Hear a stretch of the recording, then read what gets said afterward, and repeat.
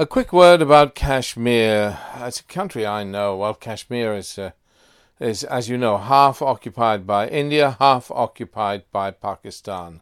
And it's one of the countries where the Research and Analysis Wing, RAW, and the ISI, what does ISI stand for? Anyway, that's RAW is India's secret service. ISI is Pakistan's secret service. The two of them fight proxy wars in Kashmir and Afghanistan. So you have Indian-occupied Kashmir, where the Pakistan government sends down terrorists to go and blow up everything and shoot everybody dead that they can, and you have Afghanistan where India and Pakistan do much the same sort of thing. Anyway, the Indian Armed Forces, it's the most militarized place on earth. The Special Powers Act of 1990 granted immunity to Indian soldiers who took action in Kashmir. And similarly, the Public Safety Act allowed for the imprisonment of people for 2 years without trial. Narendra Modi, India's Prime Minister, has now withdrawn Article 370 of the Indian Constitution, which gave Kashmir special status, which is technically illegal, but who cares? I mean, look, we don't care about the law in Britain. We'll do anything to subvert the wishes and rights of people. So it's the same in India. And I've visited Indian-occupied Kashmir, and in my 20 years ago, admittedly, but nonetheless, way back then there had been about 6,000 rapes over the years of Kashmiri women walking in the countryside. You can't walk a lady cannot walk in the countryside. 21,000 way back then, 21,000 homes had been burnt to the ground of people who were perceived as in any way sympathetic with the insurgency or those that were rising up against the Indian government for independence for Kashmir.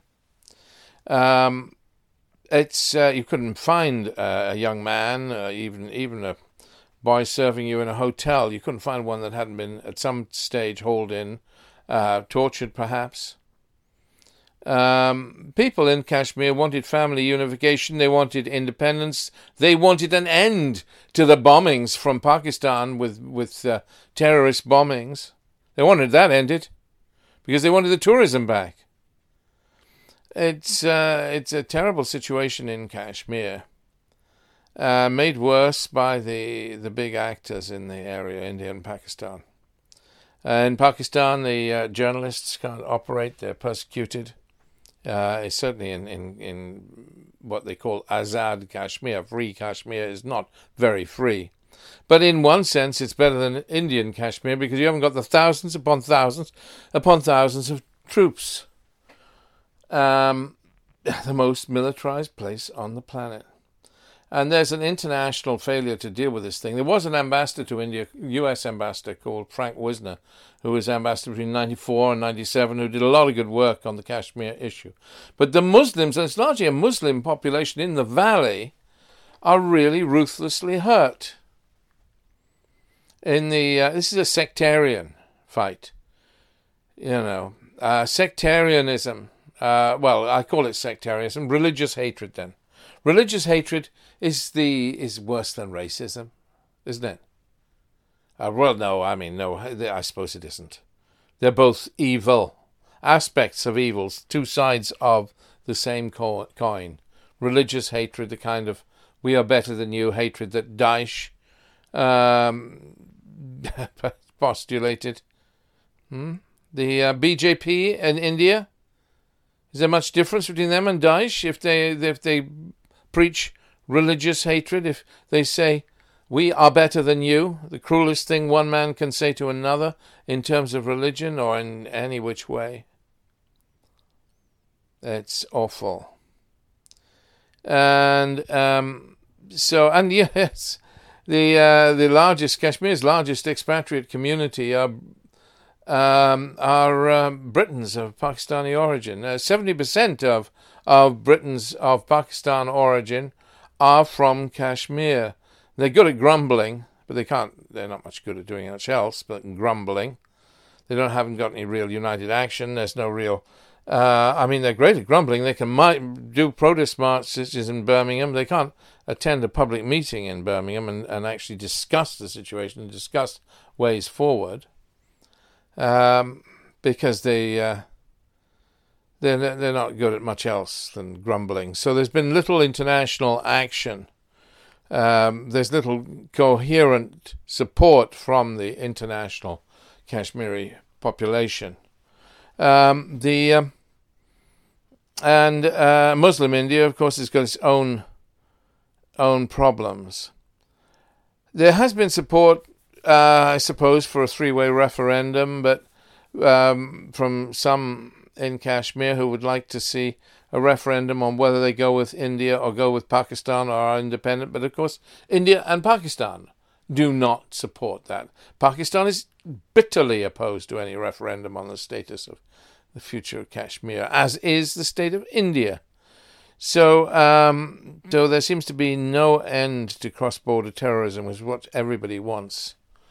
The best solution, of course, in my view, is to make the line of control the international boundary and forget it. Forget Kashmiri independence. It's a joke, isn't it? It's not going to happen. But the Kashmiri diaspora and the Kashmiri people do not want that. Well, come on then. And they say the onus is on the Indian government to be peaceful. Well, how are they going to be peaceful as long as there's terrorism in Kashmir? And the Kashmiris at local level won't participate in local elections. Most of the seats are not even contested. Oh, come on. So they have a chance to make a voice heard, and they just turn away. Well, it's peer pressure. It's pressure from, they're frightened to stand because they're such brutal and ruthless groups, these terrorist groups from Pakistan. They're frightened of being killed and their families killed if they stand in these elections. The best to keep your head down. So Kashmiris are being, and these terrorists are Kashmiris. They're young boys that go north, get trained and exploited by Pakistan and by Lashkar-e-Taiba or whatever these groups are, and sent south again to kill. The people in Kashmir were quite like the Good Friday Agreement. The kind of thing we had in Britain, of course, falling apart now with Brexit, but nonetheless it's an interesting model. There are parallels, but it's not the answer for Kashmir. But we need to think about outside of the box about a way forward for Kashmir and think of an acceptable and viable solution other than independence, other than a bloody struggle. We need a different way because the present approach has failed and the government of Pakistan has failed and the government of India has failed and the people of Kashmir have failed themselves. Oh, easy for me to say, isn't it? As an outsider. But we do need to think. It's gone on for 50 years. We're talking since 1948. You could argue since before that, but anyway, since 1948, since Britain created the mess in the first place, because of course we were the colonial power. Blame Britain. It's Britain's fault, this mess.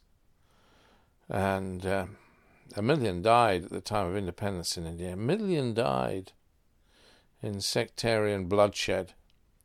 And Kashmir goes on to this day. People can't get in touch with their families because the country has been isolated. So cruel, so unfair. Cruel, cruel, cruel. Cruel India. Well, Muslim populations are persecuted in many places on earth, aren't they? China has a hand in Kashmir, occupies 20% of the state. Yes, yes. It's not very good with its Muslims either. Well, that's a whole nother story. Oh dear. But anyway, let's hope for a better future. I mean, we could. The expatriate community here in Britain could do something to help the Muslim community in Kashmir by actually thinking of strategies that would enable people to stand in local elections. A small step, but one step amongst many that would make for a better future for Kashmir.